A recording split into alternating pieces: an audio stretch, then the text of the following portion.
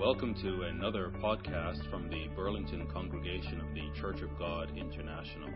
You can find out more about CGI Burlington on our website at cgiburlington.org. Good afternoon, everyone. Nice to see everyone today. For the first time in a while, let's say hi to the Hessels. I know they listen to us on the recording. So we are missing the Hessels today, but everyone is in the room today except for the Hessels who are smartly in Florida. But we miss them and look forward to seeing them when it warms up. As Deacon Jan said, it's 34 days till Passover. Passover and Night to Be will be down here in this room. It was certainly, before we get started, was certainly a godsend that he sent us here. The day after, 2 weeks ago tomorrow, when we found out that at that point it was, we need to start looking for a place. It was obviously last Sabbath that they had to pull the plug on us. But we found out 2 weeks ago that it was coming soon. They just didn't know when. So we had always had our eye on this place. It was here. We were driving by it all the time. So we stopped in and had mentioned that we were from a church needing a place to meet. And the gentleman who is the manager of the place is an Egyptian Coptic Christian, and we know how much they're going through over in their homeland right now. And he couldn't give us enough. He was just so happy that a church was coming here, and Jan and Ever were with me. We were together, and he basically, we mentioned church, and then don't think we spoke much after that. It was pretty much. He's planning on giving us a storage space and all that sort of stuff. And we'll get into that as we sort of hopefully become a little more permanent here. But it is 34 days until Passover, so that with all of us traveling and winter getting in the way, we haven't really done a whole lot of planning. So we need to talk about Passover and the Night to Be at some point real soon, maybe during lunch today. Kurt Browning was a 4-time world figure skating champion for Canada in the 1980s and 90s. 4 times he won the world championship. Yet during the Olympics, he came 8th, 6th, and 5th. His world championships actually surrounded the Olympics. So he was a world champion before the Olympics. He was a world champion after the Olympics. But when it came time for the big show, every single time he fell. Elvis Stojko, you recall that name? He came after Kurt Browning. He was a 3-time world figure skating champion. Yet during the Olympics, he finished 2nd twice, 7th and 8th, but never won gold during the Olympics. Jeremy Wotherspoon is an 8-time gold medal winner in the World Championships of Speed Skating for Canada. 8 times he won gold at various world championship races. Yet he only ever placed 2nd once in the Olympics. If you're an Olympic fan, you'll recall he was one of our hopefuls year after year that continued to just let us down during the Olympics, whether he fell or just couldn't get the speed that he was used to. He was a world record holder, several multi-gold winners during the World Championships, yet placed 2nd during the Olympics. In 1988, during the Calgary Games, I was 17, and it was the first real Olympic Games in our homeland. I was too young for the Montreal Olympics. There's an American speed skater by the name of Dan Jansen, who was a multiple world record holder, held several gold medals in world championships. Yet on the morning of his first Olympic race, his sister died of leukemia. He skated on because he wanted to win the gold medal for her. But as he rounded the first corner, he fell, and his Olympic dreams in that race were dashed. The following week, he competed in another race. He got through most of the race, but on the last lap, he fell again. This is a multiple gold-winning skater, multiple world record holder, yet in the Olympics, he continued to fall. 4 years later, he finished 4th and 26th in his 2 big races, having been the world record holder and the gold medal champion. 2 years later, you recall in 1992 to 94, they went to the Olympics for winter and summer being in the same year to being an offsetting 2 years. So they had the Olympics 2 years later in 1994. He finished 8th, And then in his final race before retirement, he actually claimed his elusive gold medal. But for the most part, up until that last race, he was a world champion record holder who could never do it in the Olympics. They trained their entire lives for Olympic glory. We recall Ben Johnson, who actually got Olympic glory and then had it snatched away because he was caught, and evidence shows over the course of time that he was just one of everybody who was doing the same thing. He just happened to be caught. They trained their entire lives for Olympic glory. Everyone works for the Olympics. World championships are great, but we don't know these guys for their world championships. We remember who wins the Olympic gold. We remember Bruce Jenner from 1976. Well, we remember Bruce Jenner for other things now, but we remember him for winning the decathlon in 1976. We remember Ben Johnson in 1988. We remember the U.S. hockey team in 1980. It's Olympic glory that drives success to an athlete. These folks that we mentioned failed to come through in the clutch. Sure, they won other competitions, but never the Olympics. How could they train their entire lives for those special moments and not come through? They had dreams of being a glorified Olympic champion. They had dreams of probably wealth and fame and riches that come along with it. Some countries, like the United States and China, they're much more well off than any of us could ever hope to be just by winning Olympic gold. But now would only be remembered for falling when it counted most. Again, we don't remember these gentlemen, unless you're a sports trivia nut, you don't remember them for their world championships. You remember them for what they didn't do in the Olympics.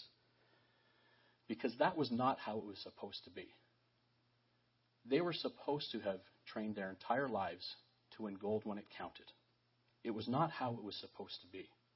The multiple world champions, every single one of them, but they failed when it happened most, and that was not how it was supposed to have gone. What about us today? We're starting our third year, as Pastor Adrian mentioned. And it seemed to me, this might be a personal sermon, maybe this doesn't apply to you, but actually in talking to several people today, how have you been doing? We kind of all agree we've been a little bit in a malaise. Winter's been long. We haven't been together with what we're up against and sharing some leadership and sharing our leaders. We're traveling. Weather has kept us apart. This is the first time, except for, again, as I mentioned, the Hessels who are in Florida. This is the first time they're actually all in the same room in several weeks. Winter has been long. It's been cold. And several people I've asked, how are you doing? And everyone's going, we're kind of feeling blasé, a little bit of a malaise. At least I feel it.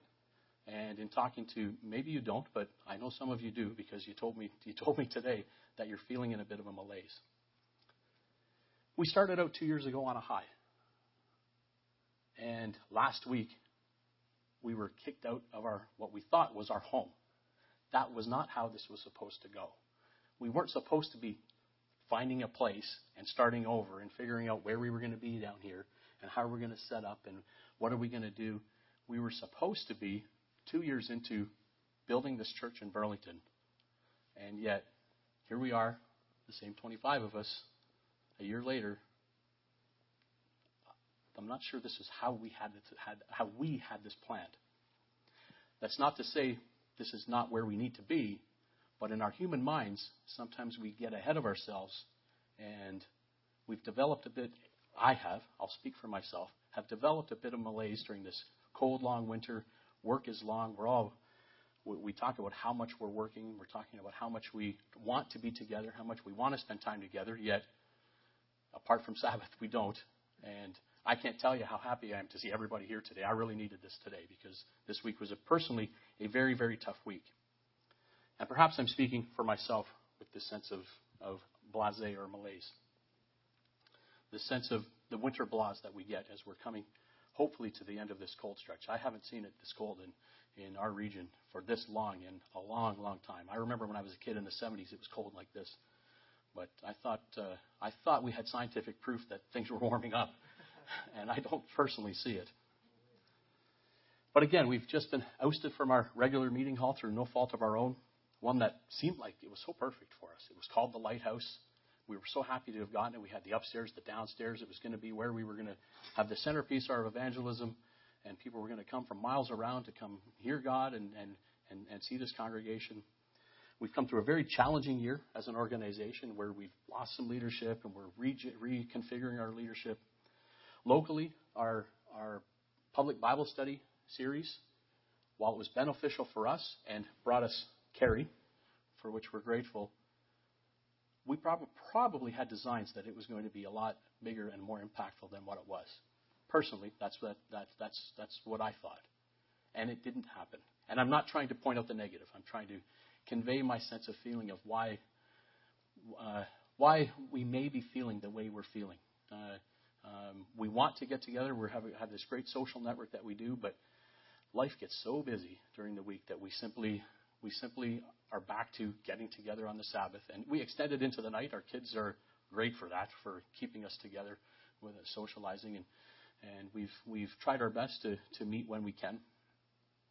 It's been a long, cold winter. Even our locals, even most of us haven't been able to be out every week. We got folks that come from London that simply can't come when it's snowy. It doesn't make sense. And from Wellington, can't come when it's snowy. It doesn't make sense.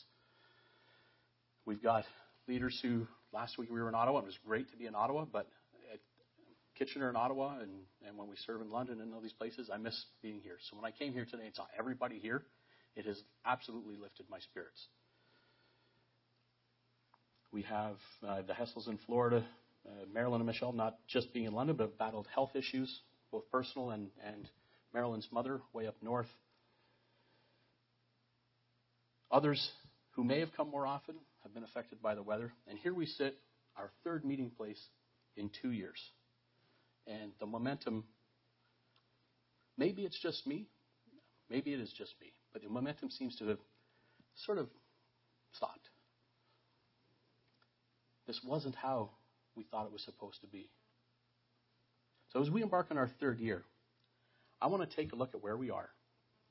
And with encouraging examples from Scripture, remind us that this is exactly where we are supposed to be. We are exactly where we're supposed to be. Because others have felt this way. Others have felt the sense of I thought this was going to be different. Let's go to Exodus chapter 14.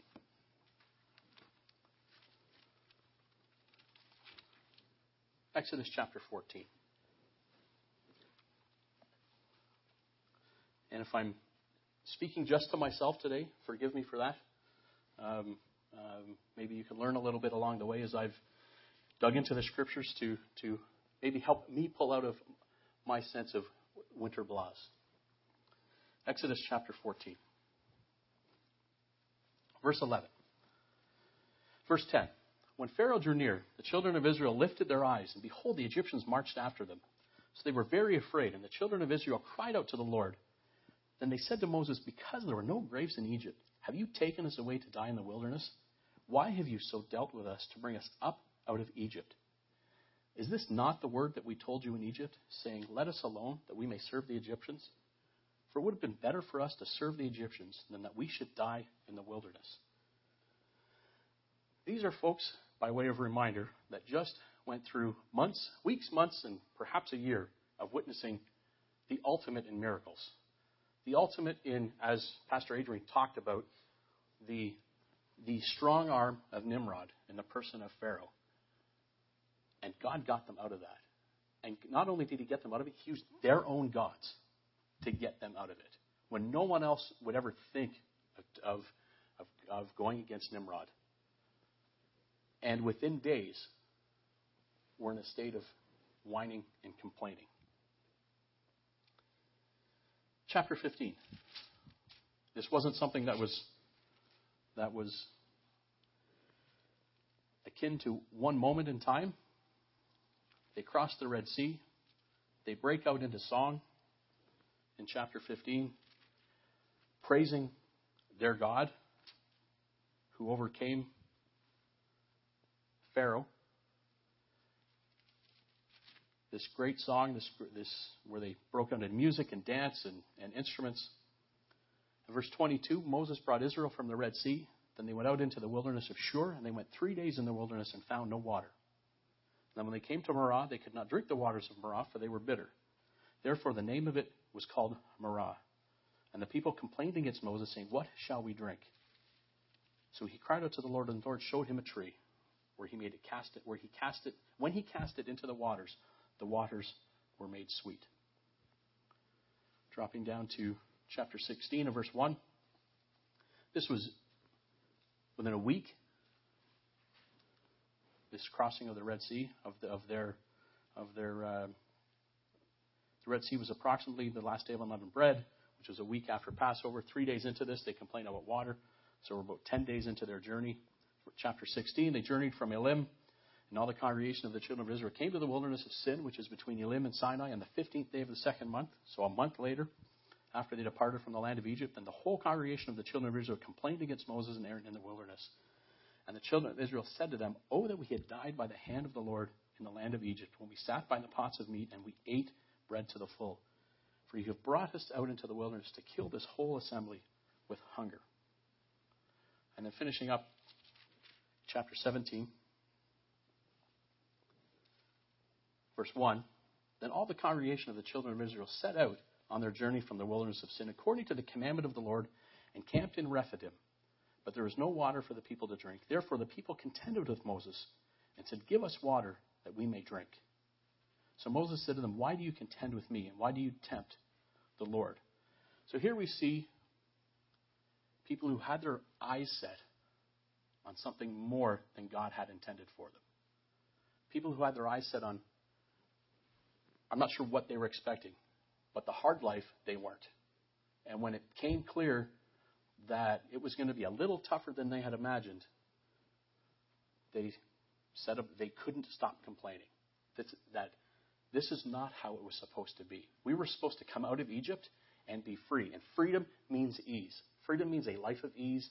Freedom means I don't have to do, I've spent my whole life in servitude. Freedom means I don't have to serve. Freedom means I don't have to do anything. This was not how you expect me to. This is worse. I don't know where I'm going to go. I don't know where my next meal is going to. At least I knew, as bad as it was, where my meal was going to come from. This was not how it was supposed to be. 1 Kings chapter 19.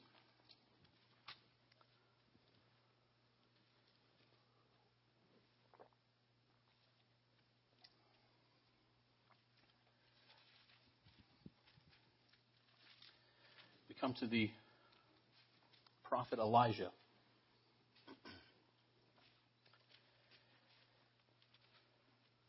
On the heels of his victory at Mount Carmel, which you find in chapter 18, where in chapter 18, he went through it all by himself. He was against all the prophets of Ahab and Baal and all those who worshipped Baal. And God provided Elijah victory. We know that story. So picking up the story after that, verse 1, Ahab told Jezebel all that Elijah had done, also how he had executed all the prophets with the sword. Then Jezebel sent a message to Elijah saying, "So let the gods do to me and more also, if I do not make your life as the life of one of them by tomorrow about this time." And when he saw that, he arose and ran for his life and went to Beersheba, which belongs to Judah, and left his servant there. But he himself went a day's journey into the wilderness and came and sat down under a broom tree. And he prayed that he might die, and said, "It is enough. Now, Lord, take my life, for I am no better than my father's." Then as he lay and slept under a broom tree, suddenly an angel touched him and said to him, "Arise and eat." Then he looked, and there by his head was a cake baked on coals and a jar of water. So he ate and drank and lay down again. And the angel of the Lord came back the second time and touched him and said, "Arise and eat, because the journey is too great for you." So he arose and ate and drank, and he went in the strength of that food 40 days and 40 nights, as far as Horeb, the mountain of God. And then he went into a cave, and he spent the night in that place. And behold, the word of the Lord came to him, saying, "What are you doing here, Elijah?" So he said, "I have been very zealous for the Lord God of hosts.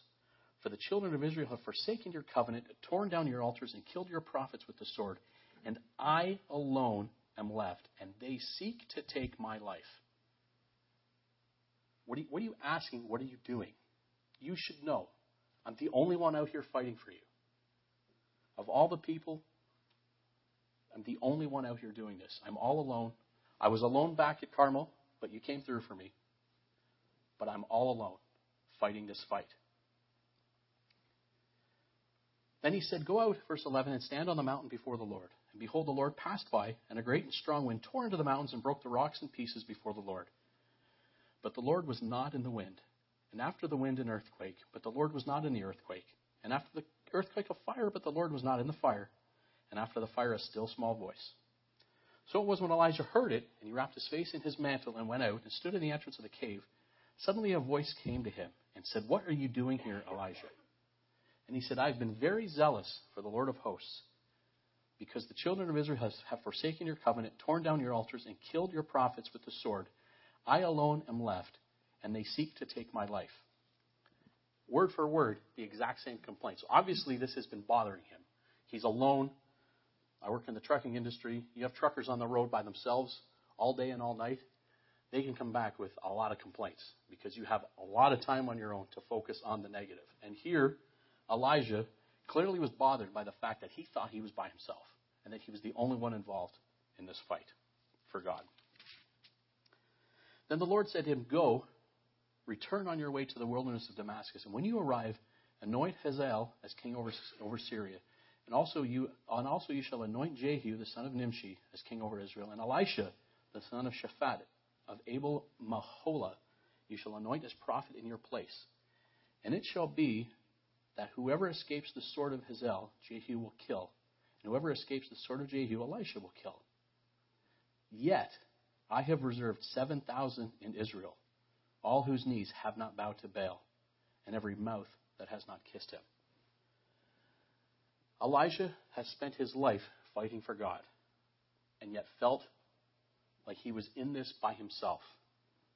So much so that any free time God asked him, what are you doing here? He didn't say what he was doing there. He kept saying, I'm by myself. There's no one here to help me. And in his mind, that was not how it was supposed to be. I'm a prophet of God. Everyone should be listening. And everyone should be turning and following you. Why else would he give up his life to work for God? Yet God here had to remind him, you're not alone. As much as you feel alone, as much as you feel this wasn't how it should have been, there are thousands out there doing the same thing as you, working for me. Job chapter 10. Job chapter 10.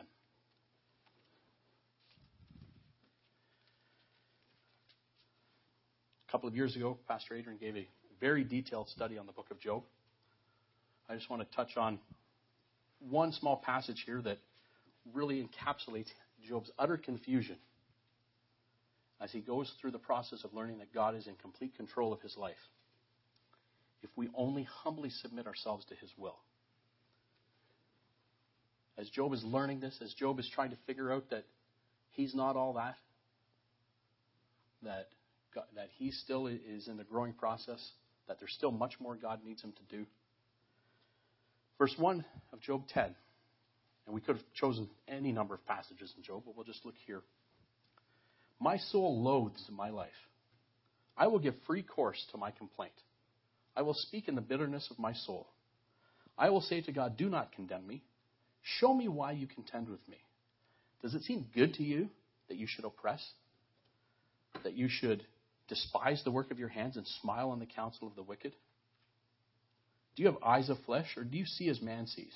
Are your days like the days of a mortal man? Are your years like the days of a mighty man, that you should seek my iniquity and search out my sin? Although you know that I am not wicked, and there's there's no one who can deliver from your hand. Your hands have made me and fashioned me, an intricate unity, yet you would destroy me. So we can see Job's confusion. We won't go any further. We can see Job's confusion as he's all caught up in himself, as he's all caught up in the way he thought it was supposed to be. Yet in his confusion and his immaturity and his lack of understanding that God is always in charge. that as he's learning this, he's telling God this wasn't the way it was supposed to go. I don't get this. I don't get why I thought it was going to go a certain way and it's going this way. Because that wasn't how it was supposed to be. Habakkuk. Let's go to Habakkuk. We had a couple more examples before we turn this around. Habakkuk.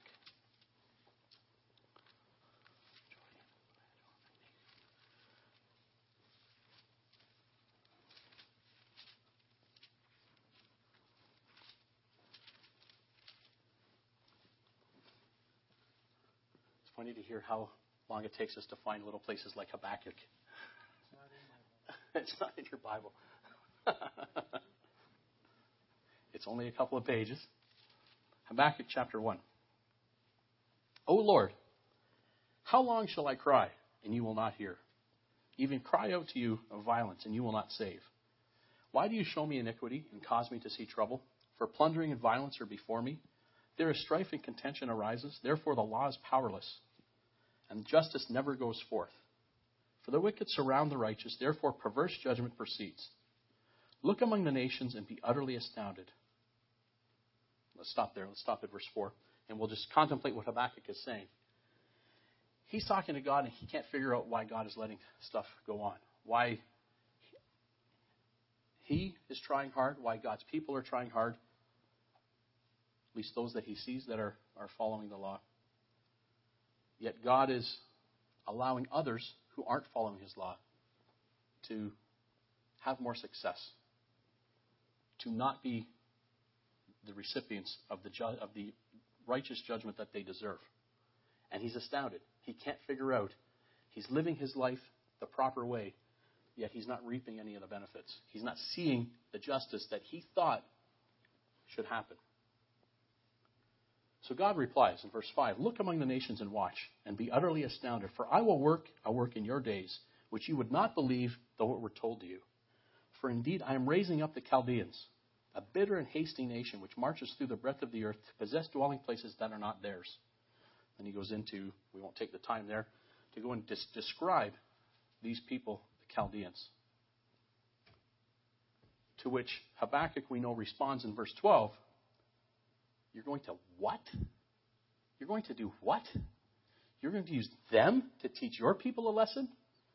Are you not from everlasting, O Lord my God, my Holy One? We shall not die. O Lord, you have appointed them for judgment. O Rock, you have marked them for correction. You are of purer eyes than to behold evil, and cannot look on wickedness. Why do you look on those who deal treacherously, and hold your tongue when the wicked devours a person more righteous than he? Why do you make men like fish of the sea, like creeping things that have no rule over them? You're going to do what? With whom? You're going to take that evil nation and teach your people a lesson? You're not going to punish them, but you're actually going to use them and bless them enough to teach your people a lesson? For the life of me, this is not how it was supposed to be. This wasn't how it was supposed to be. John chapter 21. John 21.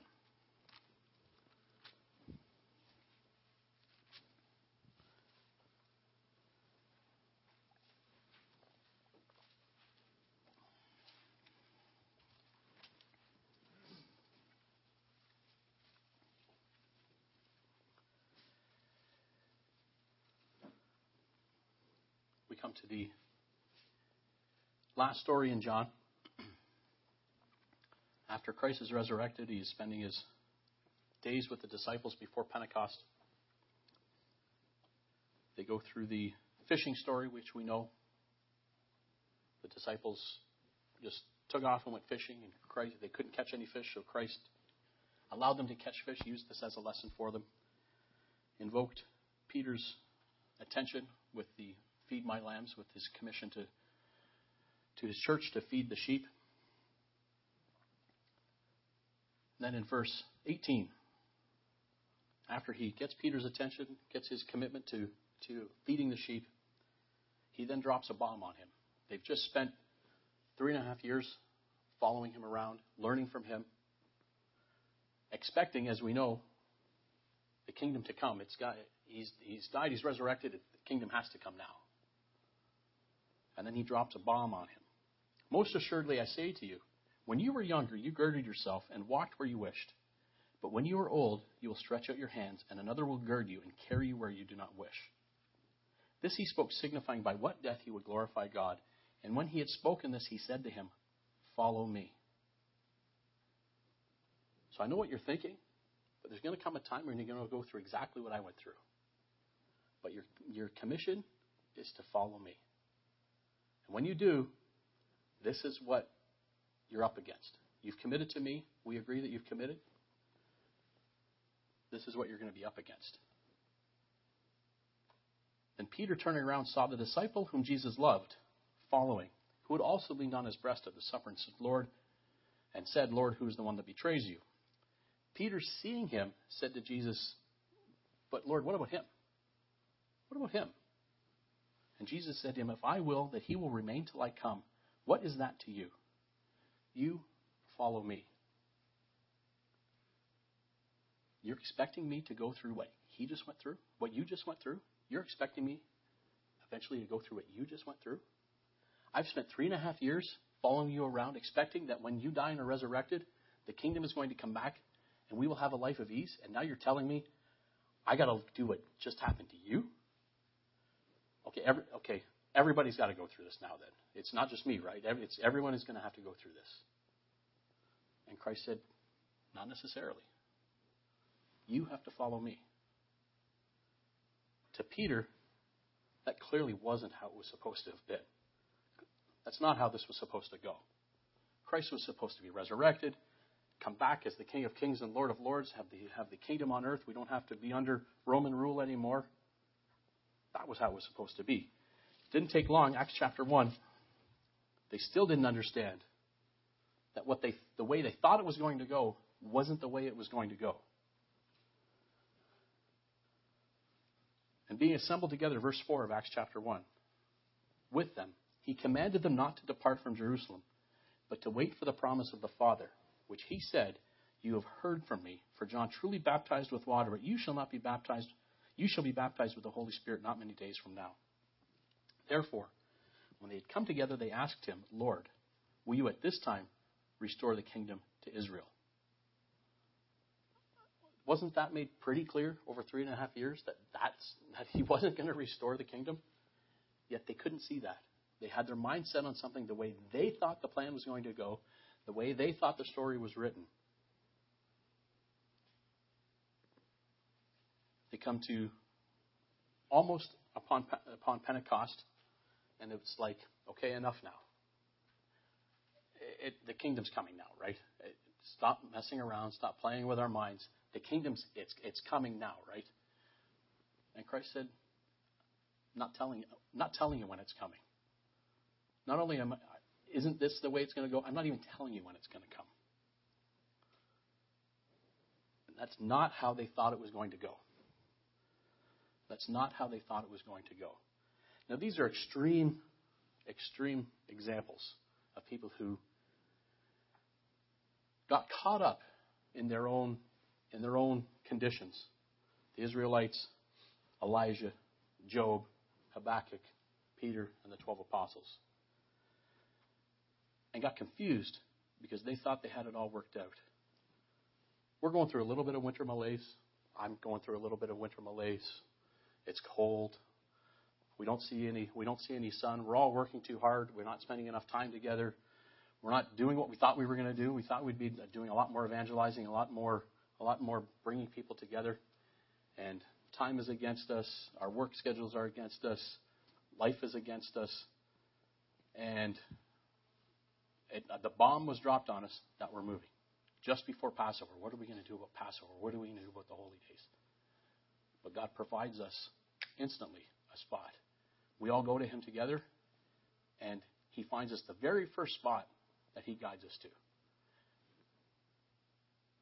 But this wasn't the way it was supposed to go. But that's what Satan is looking for.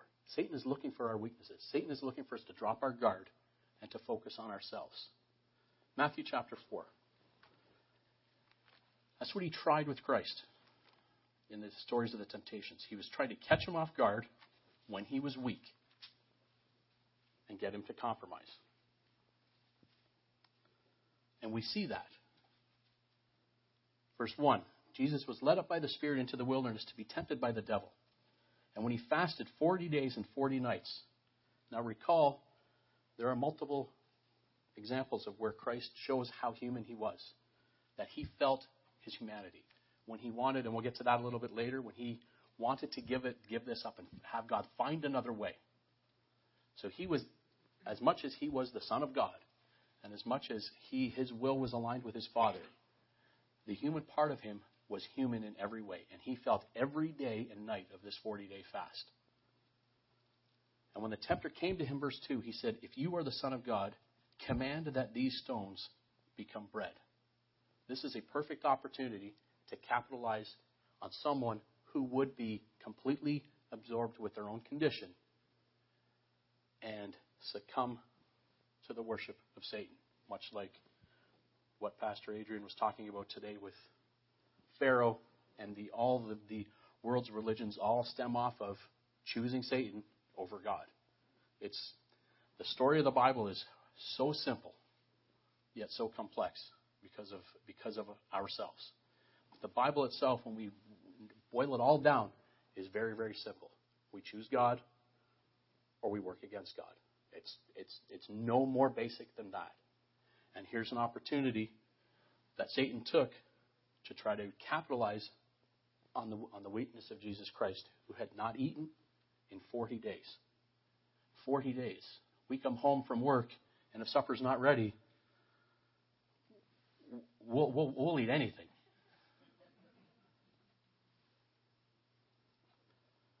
But Christ responded with the word of God. It is written, man shall not live by bread alone, but by every word that proceeds from the mouth of God. You can hit me with my weakness, but I'm going to stand by my strength, which is the word of God. Then the devil took him up, verse 5, into the holy city and set him on the pinnacle of the temple and said to him, if you are the Son of God, throw yourself down, for it is written, he shall give angels charge over you. And in their hands they shall bear you up, lest you dash your foot against a stone. Again, appealing to human vanity. Christ was human. Surely Satan thinks I can appeal to his vanity. He's at a weak point. He hasn't eaten. He's refused to eat, so he's going to continue to be weak. Maybe I can appeal to his human nature, to his vanity. But Christ, again, it is written, you shall not tempt the Lord your God. You may bring Scripture to me out of context. I will reply in context. I will use it properly. You can throw stuff at me, pull stuff out and say, this is what the Bible says. I'm going to push back and show you this is what the Bible actually says. Use it properly. Verse 8, again the devil took him up on an exceedingly high mountain and showed him all the kingdoms of the world and their glory. And he said to him, all of these things I will give you if you will fall down and worship me. Perhaps he'll forget that he gave them to me. Perhaps in his weakness, he'll forget that I got them from him. He created them and sent me here. If I can just capitalize on his weakness, maybe he will worship. Because that's, as we heard in the Bible study, that's what he's been trying to do, is to get everybody to leave the Father and follow Satan. And if he could get the Son of God to forget, to succumb to in his state, in his weakened state, to follow him, then he's won. And Jesus said to him, verse 10, away with you, Satan, for it is written, you shall worship the Lord your God, and him only shall you serve. Again, trying to capitalize when we are weak to get us to compromise. And we have the example of our Savior here, who refused to give in, who refused to succumb to his weaknesses, to refuse to give in when he was feeling weak. Matthew 26.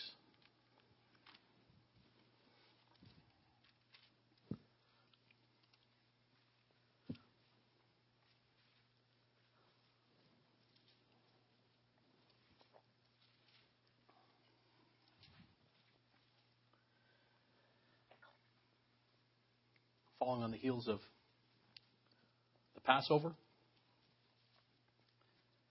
Verse 36, Jesus came with them to a place called Gethsemane and said to the disciples, sit here while I go and pray over there.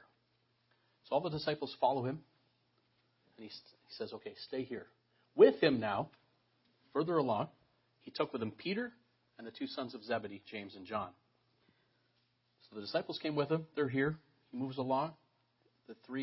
His three closest friends come with him. And he began to be sorrowful and deeply distressed.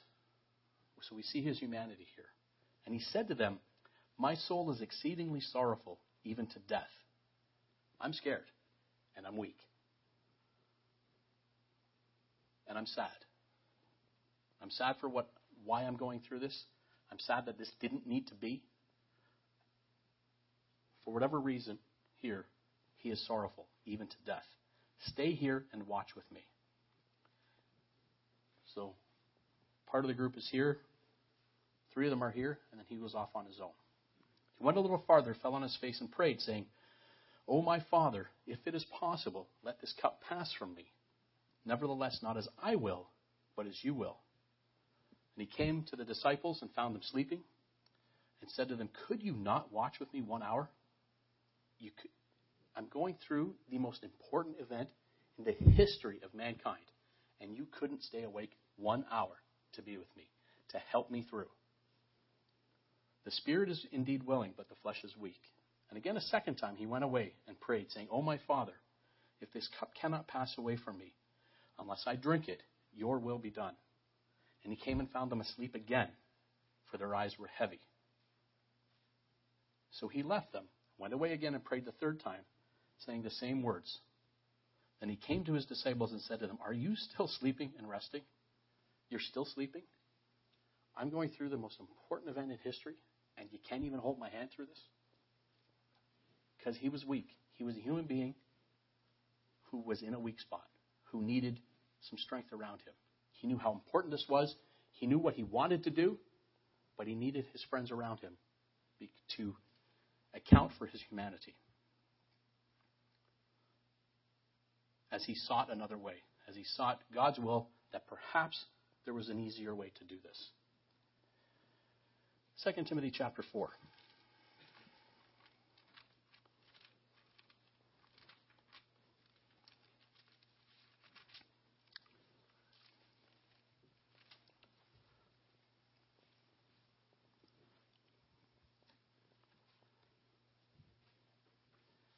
And we see the end of his last letter here to Timothy. Paul recaps here what has been a somewhat lonely experience as an apostle, as one who's been placed into his office by Jesus Christ himself, and he's coming to the end of his life, and he's recounting the loneliness of what he has gone through. Be diligent, he said to Timothy, verse 9, to come to me quickly. For Demas has forsaken me, having loved this present world, and has departed for Thessalonica. Crescens for Galatia, and Titus for Dalmatia. Only Luke is with me. Get Mark and bring him with you, for he is useful to me for ministry. And Tychicus I have sent to Ephesus. Bring the cloak that I left with Carpus at Troas when you come, and the books, especially the parchments. So we can see here he's got some final instructions, but he's really focused on everyone who's left. Alexander the coppersmith, he did me much harm. May the Lord repay him according to his works. You must also be aware of him, for he has greatly resisted our words. And at my first defense, no one stood with me, but all forsook me. All that I've done for the group, for God, for his people, and what he was feeling was that everyone forsook him. I don't think they did. Clearly, Timothy was still with him. Luke was with him. But the human feeling, when you're up against it, when you see more negative than good, is the feeling that everyone forsook him. And I'm not disputing what Paul wrote here. He said everyone forsook him. But we can see his humanity coming out here, where he's focusing on all of these folks that have left him. And may it not be charged against him. But we notice his faith and his strength, which was one of his most admirable attributes. Because despite what is being listed here as this lonely experience, but the Lord stood with me and strengthened me, verse 17, so that the message might be preached fully through me, and that all Gentiles might hear.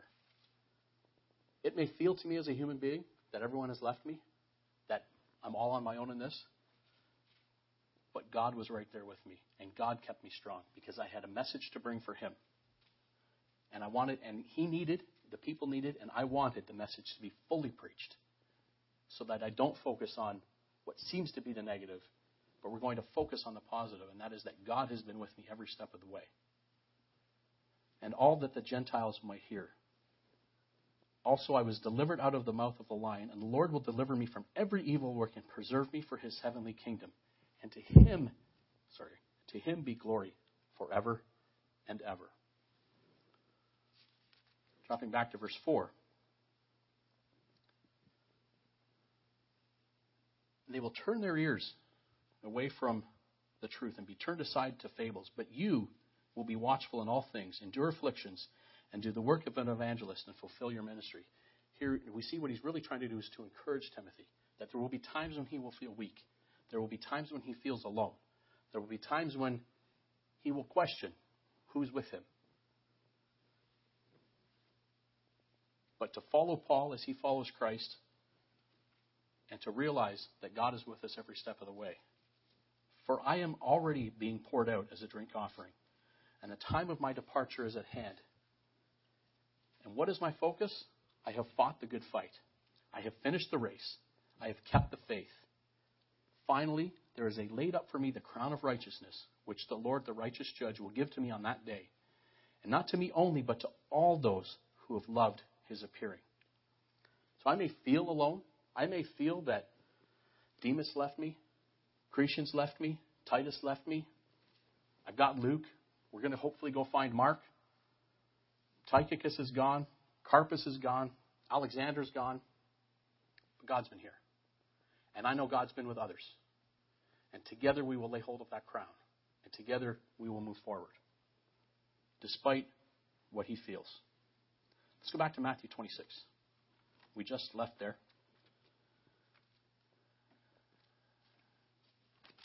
I want to remind us of how that story ended. We reviewed 3 times. He brought all the disciples with him. He left 8 of them, it seems, in one spot. 3 more came closer. Then he went off to be with God. 3 times. 3 times he asked God, there has to be another way. I know this is how it was supposed to go. But is there any other way? 3 times. And when it was clear, verse 45, we stopped in the middle of verse 45. When he came back to them the 3rd time and said, are you sleeping and resting? His mission was clear. Behold, the hour has come, and the Son of Man is being betrayed into the hands of sinners. Rise, let us go. My betrayer is at hand. Clearly, this is the way it is supposed to be. So let's go. Let's not worry about the pain. Let's not worry about the sorrow. Let's not worry about how it could have been. This is the way it was supposed to go. So let's go. Reminds me of that famous story. A lot of young people might not be familiar because it's been 14 years since the downing of the towers on 9/11. But recall that plane, Flight 93, the 3rd plane that went down, where folks like I think his name was Todd Beamer was the gentleman who got credit for that statement. They had realized that the terrorists had taken over the cockpit, so they had been shuffled to the back of the plane. Everyone was on their phones trying to get in touch with their family, finding out that 2 towers had already been stricken and were down, and clearly this plane had done a U-turn, and it was already on the news, so they were finding out that this was something bad was going to happen. They clearly were going somewhere. And they decided together at the back of that plane that they were going to storm that plane and put it into the ground, sacrifice their own lives for the lives of wherever this was going, whether it was going to be the White House or the Capitol building. So they called their families. They called where they could. They got in touch with their families. This gentleman, Todd Beamer, who was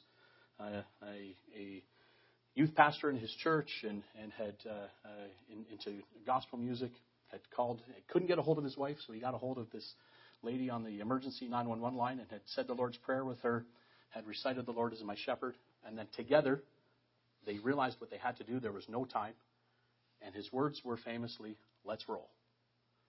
Let's roll." We've tried to come up with everything. We've tried to come up with any other plan. Our mission is clear. Let's roll. And that's what Christ said here. Father, can we find another way? Three times, can we find another way? I know this is how it was supposed to go, but let's find another way. The answer is no. Okay, folks, let's go. Let's roll. My betrayer's at hand. It is time to make history. What about us here as we enter our third year together? And it hardly seems like it's been 2 whole years since we came together. But as we look back, it kind of seems like it's been 2 years. We've been at the Holiday Inn. We've had 2 Passovers together already, coming up on our third. Acts chapter 2. There's a lot to be done this year. We're going into our third year. But what is our hallmark? We have our roadmap that we came up with, that it's been a while since we referred to it. We need to look at it again as we try to align it with the Canadian roadmap. But we can't forget the goals that we touched on together, that we came together to create this roadmap for ourselves. When we said that we wanted to accomplish for God the following: to be ready to receive and nourish new Christians and further develop mature Christians. To be ready to receive, because we can't control who walks in the door. But whenever somebody walks through the door, we must be ready to receive them and incorporate them into our community. To provide a place where every believer feels safe and valued. To come to the unity of the faith. So not just to come to the faith, but to come to it together. And we've really developed an understanding of this sense of community, this sense of togetherness. It's why we feel so edified when we come together on a Sabbath day, that we need to be together, to become mature in the stature and the knowledge of Jesus Christ. Think back over the last 2 years as to what we have come through in our learning and our understanding. The timeline of the Bible that seems so clear, not just to us, but to our youth. And we saw them at the feast lead the way in understanding that timeline. Understanding the value of community. Understanding the law.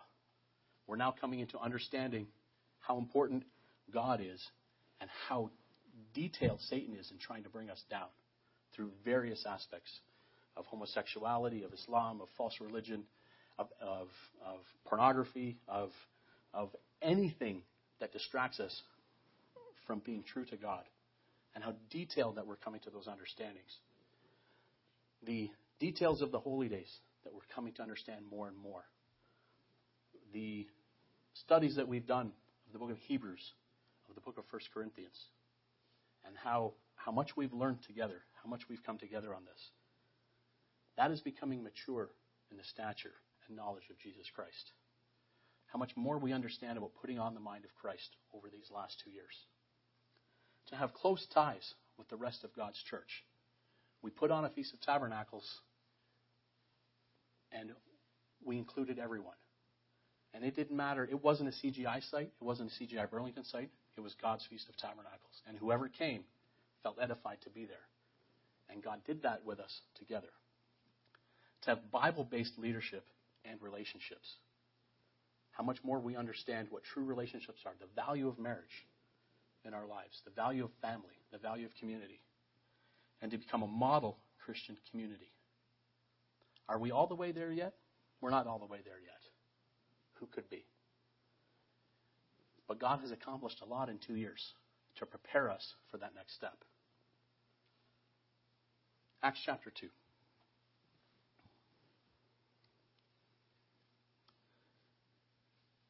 Peter's sermon on Pentecost that leads to so many souls, so many people giving their lives to God. Then those, verse 41, who gladly received his word were baptized. And that day about 3,000 souls were added to them. That's the way it was supposed to be. That's the way we wanted it to be. We wanted 3,000 souls. But guess what? We've got 25. We've got 25.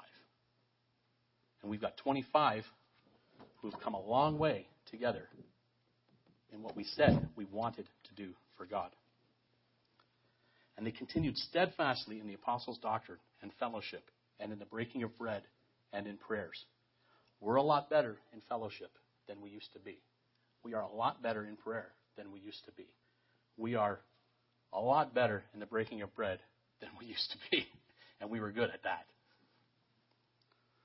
Then fear came upon every soul, and many wonders and signs were done through the apostles.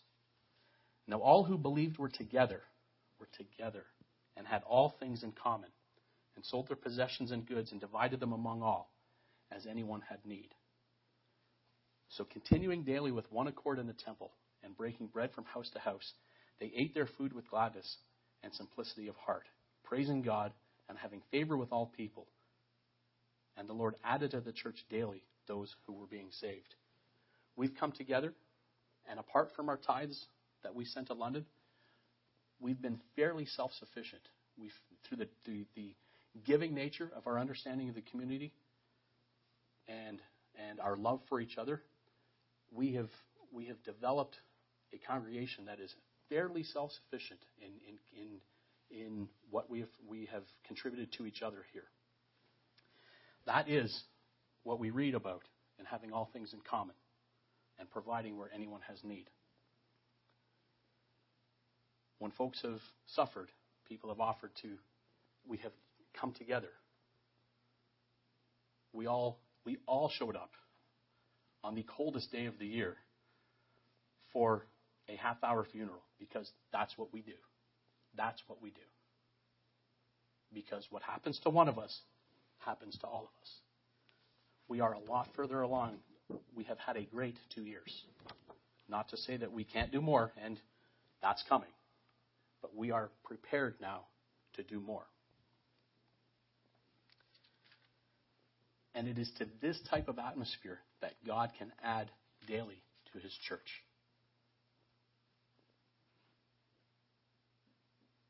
Next week, we will have Pastor Jordan in town to prepare us for those next steps, to prepare us in the next steps for our evangelism program. As we become more comfortable in sharing what is so special here. Because if we just keep it here, it has little value to God. We are strong, we are united, we have grown, but we need to take this and we need to share this.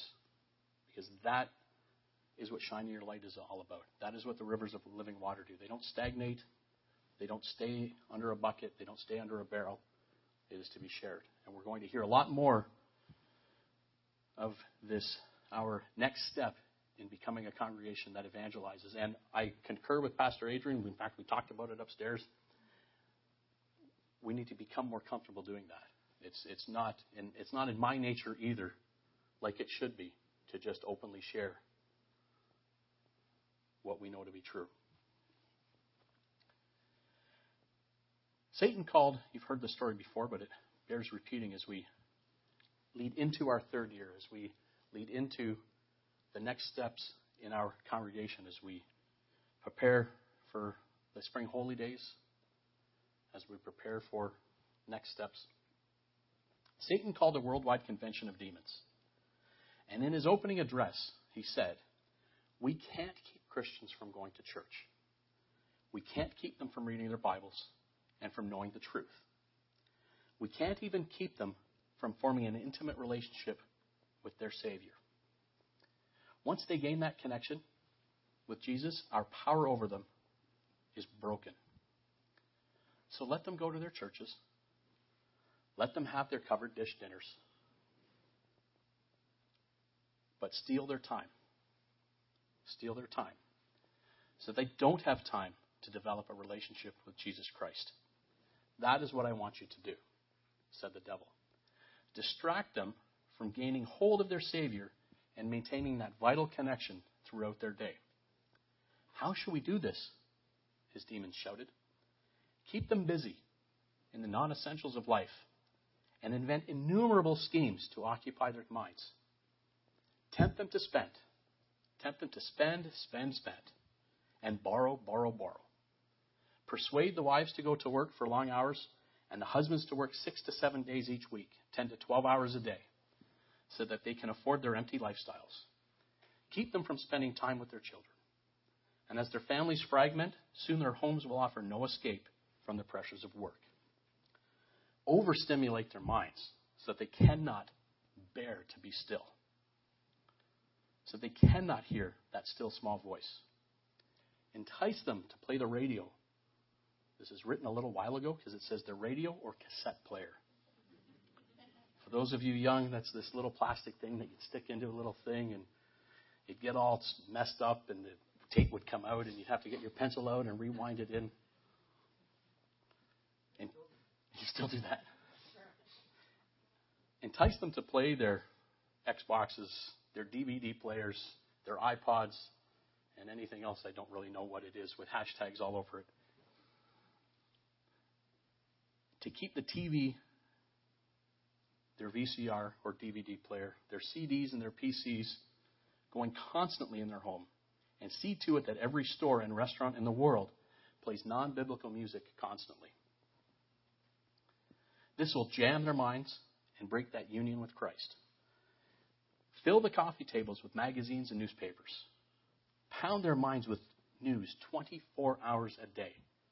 Invade their driving moments with billboards. Flood their mailboxes with junk mail. Mail order catalogs, sweepstakes, and every kind of newsletter and promotion offering free products, services, and false hopes. Give them Santa Claus to distract them from teaching their children the real meaning of Christ. Give them an Easter bunny so they won't talk about his resurrection and power over sin and death. Even in their recreation, let them be excessive. Have them return from their recreation exhausted. Keep them too busy to go out into nature and to reflect on God's creation. Send them to amusement parks, sporting events, plays, concerts, and movies instead. But keep them busy. And when they meet for spiritual fellowship, involve them in gossip and small talk so that they leave with troubled consciences. Crowd their lives with so many good causes that they have no time to seek power from Jesus. Soon they will be working in their own strength, sacrificing their health and family for the good of the cause. It will work. It will work. It was quite a plan, and the demons went eagerly to their assignments, causing Christians everywhere to get busy and more rushed, going here and there, having little time for their God or for their families and friends, and having no time to tell others about the power of Jesus Christ to change lives. 1 Timothy chapter 6. 1 Timothy chapter 6.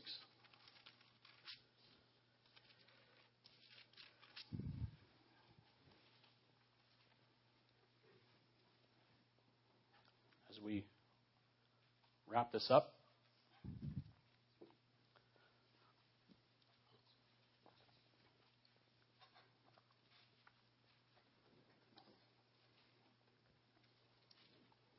verse 11, 1 Timothy chapter 6, verse 11.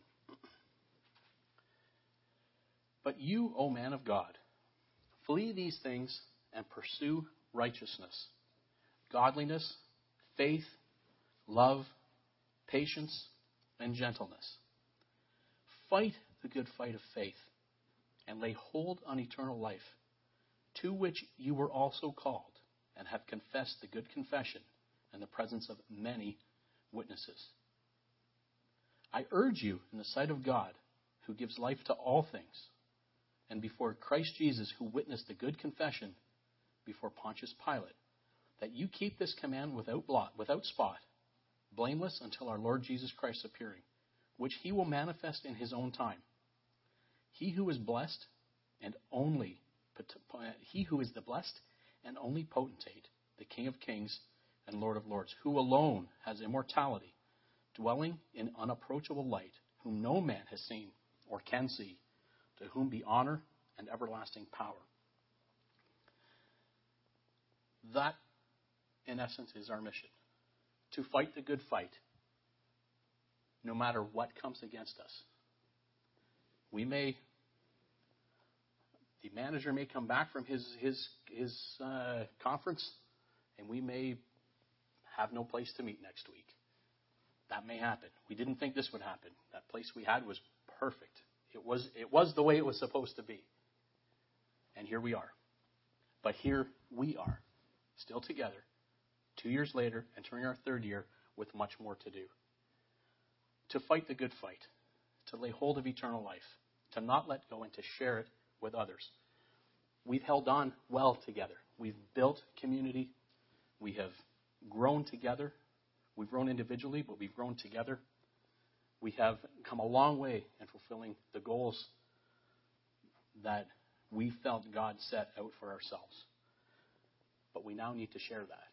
We now need to get busy doing God's work. There's much to be done this year and in the years ahead. But we've really come a long way in these last 2 years. We are much different. We are much closer to the mind of Christ now than we were 2 years ago. And when we stop to think about it, we'll find that we'll come to the exact same conclusion that Moses came to, that Elijah came to, that Habakkuk came to, that John came to, that Job came to, that Peter came to, and the apostles came to. That this is exactly where we are supposed to be. This has been a podcast from the Burlington congregation of the Church of God International. We hope you are blessed by it. To find out more about CGI Burlington, visit our website at cgiburlington.org.